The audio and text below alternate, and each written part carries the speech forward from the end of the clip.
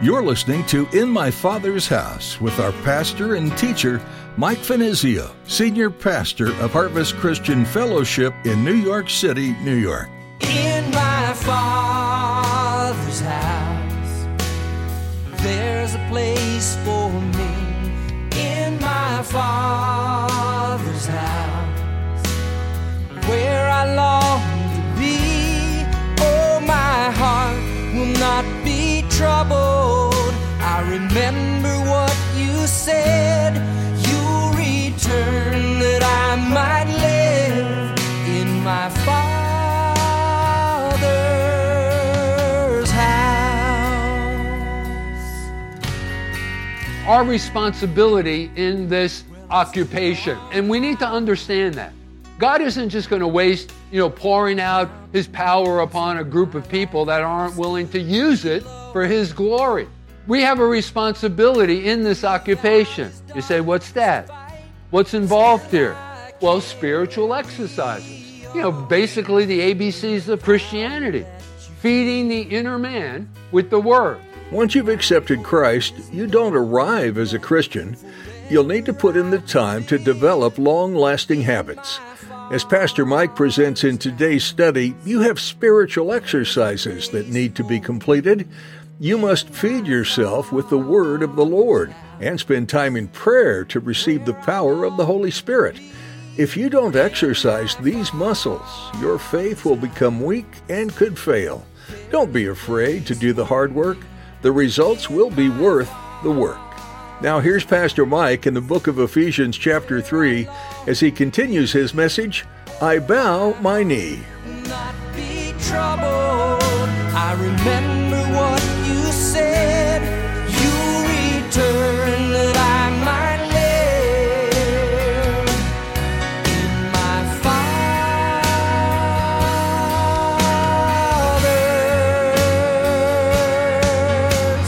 house.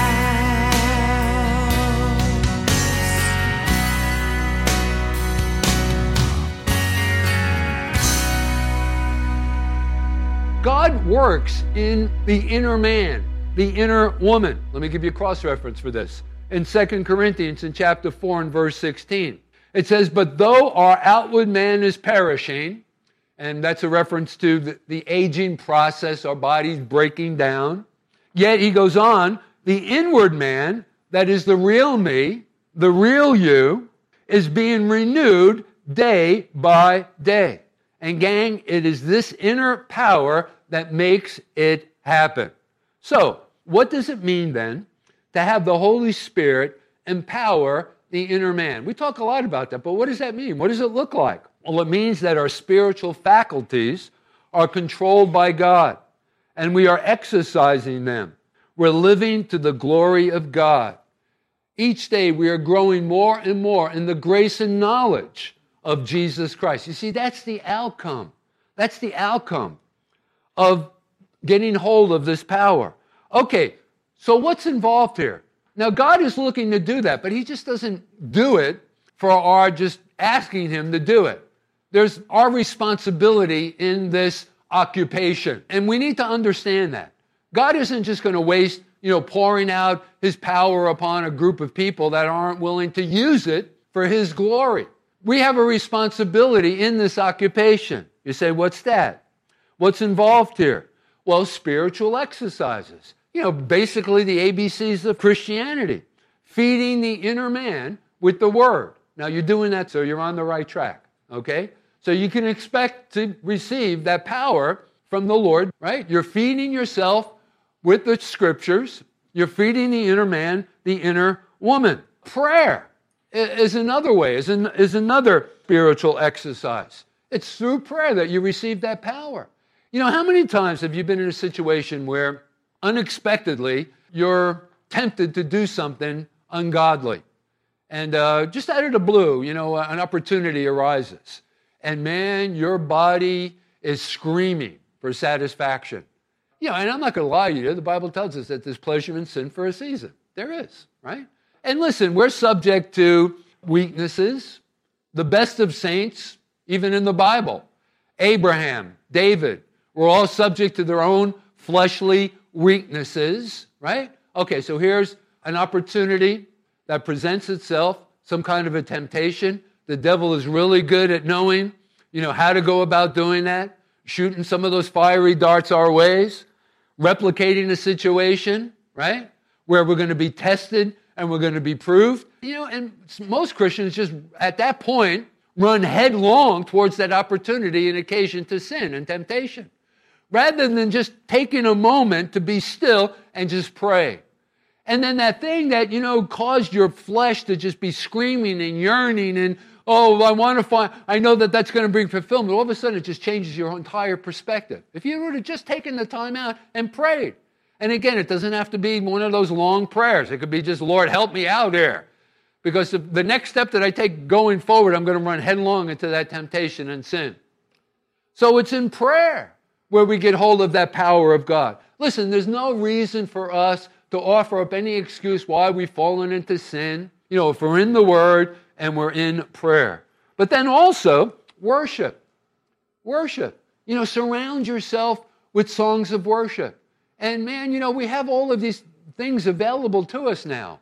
Your iPhones, man, just, download some music or go to iTunes or whatever, your favorite Christian bands, or listen to the radio as you're driving. We got 95.5 and K-Wave now, and we got the Bridge, and we got 99.1, and we got all kinds of different opportunities, to be encouraged. Turn on your favorite Bible teacher. Know when they're coming on during the day. Turn them on. Listen to your radio. You can get all of these stations on your computer, on your iPhones, or whatever. Surround yourself with spiritual songs, and they have a way of strengthening us and reminding us of our relationship with God and God's love for us. It becomes a means of being strengthened, right? Keeping clean, keeping yourself clean. Exercising the senses by loving obedience, all of which enables us to be strengthened in the inner man, the inner woman. There's no reason for us, to fall into temptation and sin, right? God has given us ample resources for us not to fall into temptation and to sin. Now, the second petition here, notice Paul prays for death. Verse 17. The first one was what? Power. The second petition is for death. Verse 17. That Christ may dwell in your hearts through faith, that you being rooted and grounded in love. This has to do with death. And Paul uses three pictures here to convey the idea of spiritual death. He wants us to go on. He wants us to dig in. And the three pictures are hidden in three verbs there in verse 17. What are they? Dwell, rooted, and grounded. And if you're taking notes, you might want to write that down. Or just if you have a marker or something, just underline those three words in your Bibles in verse 17. Let's break down those three verbs for you and what they suggest. The first word, dwell, can literally be translated to settle down and feel at home. Now, certainly Jesus was already residing in the hearts of the Ephesians, even as he is residing in your hearts, or else Paul would not have addressed them as saints in chapter 1 in verse 1. Notice in his introductory verse, it says, Paul, an apostle of Jesus Christ, by the will of God, to the saints who are in Ephesus and the faithful in Christ Jesus. So Christ was already residing in the hearts of these Ephesian believers. So therefore, what Paul is praying for was a deeper experience between Christ and his people. And listen, let me tell you something. There's always room for a deeper experience. I don't care where you are. Whether you're a brand new Christian, where you've just given your life to Christ over the holidays, or you've been walking with the Lord for 40-something years, it doesn't matter. There's always room for improvement. None of us are, got this wired. None of us have arrived. You've heard me say this before. All of us may as well have a sign hung around our neck, under construction. We're all under construction. None of us have arrived. The brand new Christian or the senior pastor of the church. It's a part of a process, right? So Paul is praying for here is a deeper experience between Christ and his people. He yearns for Jesus to settle down and feel at home in their hearts. And we're not talking about some kind of a surface relationship, but an ever-deepening fellowship. We're talking about hanging out, best buddies kind of an experience. And that's the kind of relationship that God wants to have with you. I'll give you an example of this. Think about Abraham. Abraham's life is an illustration of this truth. They were best buddies. Think about this. It's recorded for us in the book of Genesis in chapter 18. God was going to bless Abraham and Sarah with a son. So the Lord himself came down and visited Abraham's tent. Sometime during the week, read the text of Scripture, the chapter, Genesis chapter 18. And Jesus, I believe it was Jesus, is a theophanies, an appearance of Christ in the Old Testament. He brings along with them two angels. And they talked together, they ate a meal together, and they felt right at home. Why? Because Abraham was a man of faith and obedience. And in fact, in the book of James in chapter 2 and verse 23, the Bible says of Abraham, because of his faith in God, he has been considered a friend of God. What a beautiful way to be described. There it is right there. And the scripture was fulfilled which says, Abraham believed God, and it was accounted to him for righteousness, and he was called a friend of God. What a beautiful way to be defined and described, right? And this isn't, his estimation of himself. This isn't Abraham bragging on himself. This was God's estimation. He's one of my friends. Can God count you as one of his friends? Well, I'm pretty sure of it, Well, that's the kind of experience that God wants to have with each and every one of us. Hanging out, best buddies kind of an experience. Oh, that God would be that at home with us and we with him. Buddies, right? Buddies. I've used this example and this illustration before. There was this fellow when we first began the ministry. My wife and I, when we first got here, when Pastor Greg sent us here, and we just began the ministry, things were happening and people were coming and they were listening to the radio broadcast and that drew many people here in the beginnings and stuff of the ministry. And there was this one fellow, his name was Mike. He was a single guy, and my wife and I took him under our wing, and he became very close to us. He was sort of like a spiritual son. He was sort of like my Timothy kind of a guy. And he did a lot of things for the church to advance the ministry. He was a real blessing to us. He was really, truly like one of our kids. And he lived in New Jersey where we lived. He had no reservations whatsoever. When he came to my home, he wouldn't ring the bell or knock on the door. He would just open the door, walk right into my house, go right into the kitchen, open the refrigerator, and take whatever he wanted out of it, and then he'd just go back into the living room and sit down with a bottle of soda or whatever. And, he felt like he had that kind of freedom and that kind of a relationship with us. That was a good thing. Let me ask you this question. What if you're in your own home, using the same sort of a picture and the same kind of an illustration, and you were in your own home, and all of a sudden there was a knock on your door, and you got up from your living room couch, and you went to the door, and you looked through your peephole. Many of us have peepholes here in New York City, right? And you looked through the peephole, and guess who it was? It was Jesus. Would you open the door immediately? Or would you say, wait a second, Lord, I'm not fully dressed. I'll be right back. And then you go back into the living room and you get rid of all of those books that you've been reading that you wouldn't want the Lord to know that you've been reading. Or you'd have to shut off your TV program that you've been watching that you wouldn't want the Lord to know that you've been watching. Or whatever you fill in the blank. Maybe some of you would have to flush some of your pabanya down the toilet or whatever, right? I don't know, whatever. I'm not saying, not any of you, I'm just generally, okay? How would we respond? We would say, Lord, come on in and open the door? Would we really immediately open and, to have that kind of a relationship with the Lord? I hope so. That he would feel right at home with us? Or would you be embarrassed if the Lord showed up on our doorstep? Think about that, right?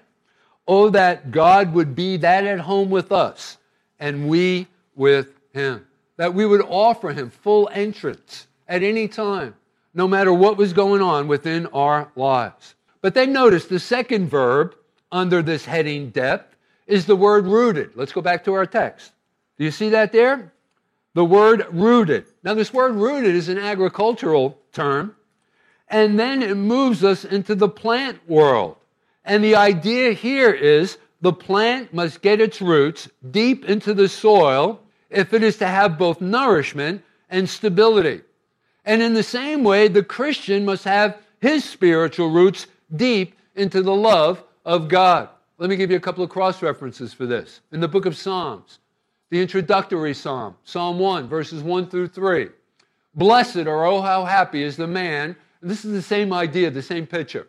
Blessed is the man who walks not in the counsel of the ungodly, nor stands in the path of sinners, nor sits in the seat of the scornful.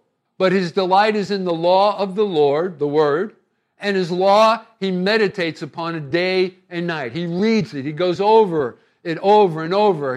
He looks for the personal applications of how to put that into practice in practical ways. In verse 3, and here's the agricultural illustration here in verse 3. And he shall be like a tree planted by the rivers of water, the roots going down, into the soil, drawing out from it nourishment, refreshment, water, all of the things that are necessary for the plant to survive and to grow and to flourish and to be prosperous. That bringeth forth its fruit in its season, whose leaf also shall not wither, and whatsoever he does shall prosper. Let me give you another cross-reference from the Old Testament, the book of Jeremiah. Same picture. Jeremiah chapter 17, verses 7 and 8. Blessed is the man, oh how happy, who trusts in the Lord, and whose hope is in the Lord, for he shall be like a tree planted by the waters, which spreads out its roots by the river, and will not fear when heat comes. But its leaf will be green, and will not be anxious in the year of drought, nor will cease from its yielding of fruit. Listen, gang, one of the most important questions we can ask ourselves is, from where do we draw our nourishment and our stability? And listen, if there is to be power in the Christian life, then there must be depth. The roots must go deeper and deeper into the love of Christ. And then the final verb that we want to consider before we wrap up is the word grounded. Notice also there, verse 17. The final verb is grounded. Now, even as rooted was an agricultural term, the word grounded is an architectural term. And it refers to the foundations on which we build.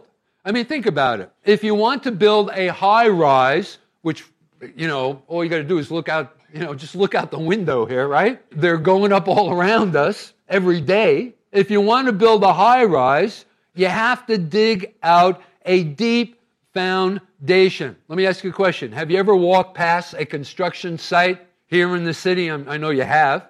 It's enclosed on all four sides, and its walls have these peepholes, and you can't help yourself. You got to look through those peepholes, right?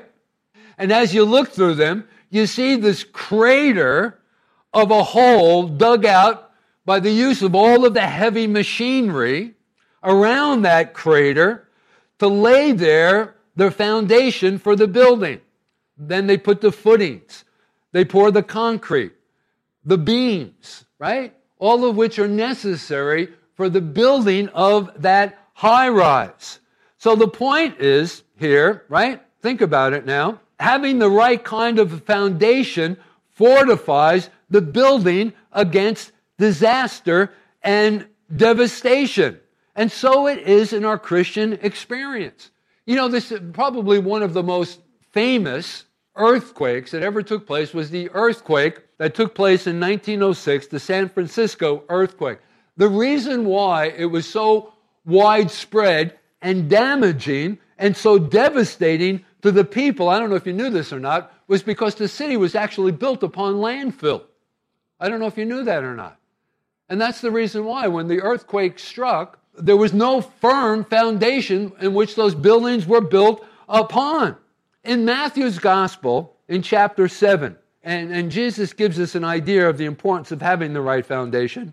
In Matthew chapter 7, in verses 24 through 27, therefore, whoever hears these sayings of mine, and those sayings of mine are the Scripture.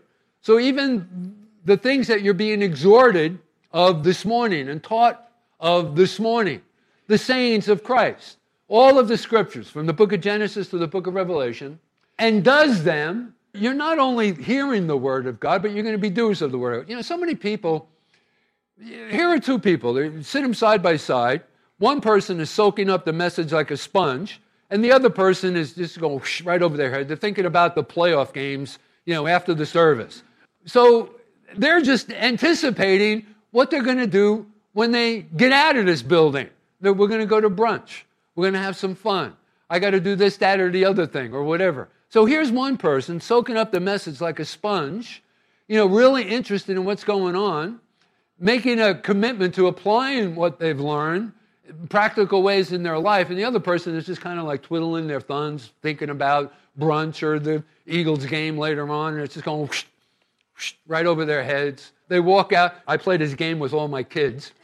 4 of my children attend our church. I'll always say to them, and they get really upset when I ask them this question, I always say to them when I see them the following day, I say, so what do you think of the message? And they'll say, oh yeah, it was really a good message. I said, what did I speak on? And they get really upset. Usually they'll say, well, I think you were talking about God. Weren't you talking about God? No.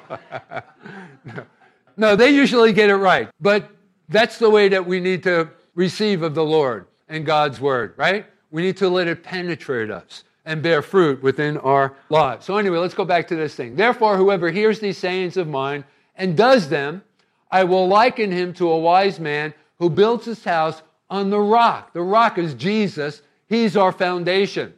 Verse 25. The floods came, and this is an analogy of life's struggles and problems and, which they show up on our doorstep just about every day, right? Just because we're Christians, we're not exempt from trouble. But God uses those things to temper us and prove us and test us and take off the rough edges and mold us and shape us into his image, right? And strengthen us in our faith in him. And the rain descended, the floods came, the winds blew, beat on that house, and it did not fall. Why? Because it was founded on the rock. It had a firm foundation. But then, in contrast, everyone who hears these sayings of mine and does not do them will be like a foolish man who builds his house on the sand, shifting sand. San Francisco, landfill, gang. And the rain descended, the floods came, the winds blew and beat on that house, and it fell, and great was its fall. So Jesus speaks of the importance of having the right foundation. And so Paul prayed that the believers might have a deeper experience with Christ, because he knew only a deep experience could sustain them during the severe trials of life.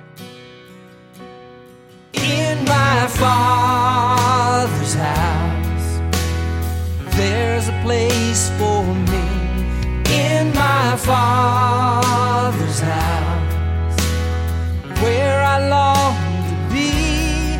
Oh, my We're so glad you joined us today on In My Father's House for our continuing verse-by-verse study through the book of Ephesians. If you'd like to hear more messages from Pastor Mike, please visit our website at harvestnyc.org. You can also listen online by going to the Resources tab, or you can find them on one place and search for Harvest Christian Fellowship or Pastor Mike Finizio. Viewing our recent services in their entirety can be an option as well through Vimeo. Just follow the link at our website. Again, that's harvestnyc.org.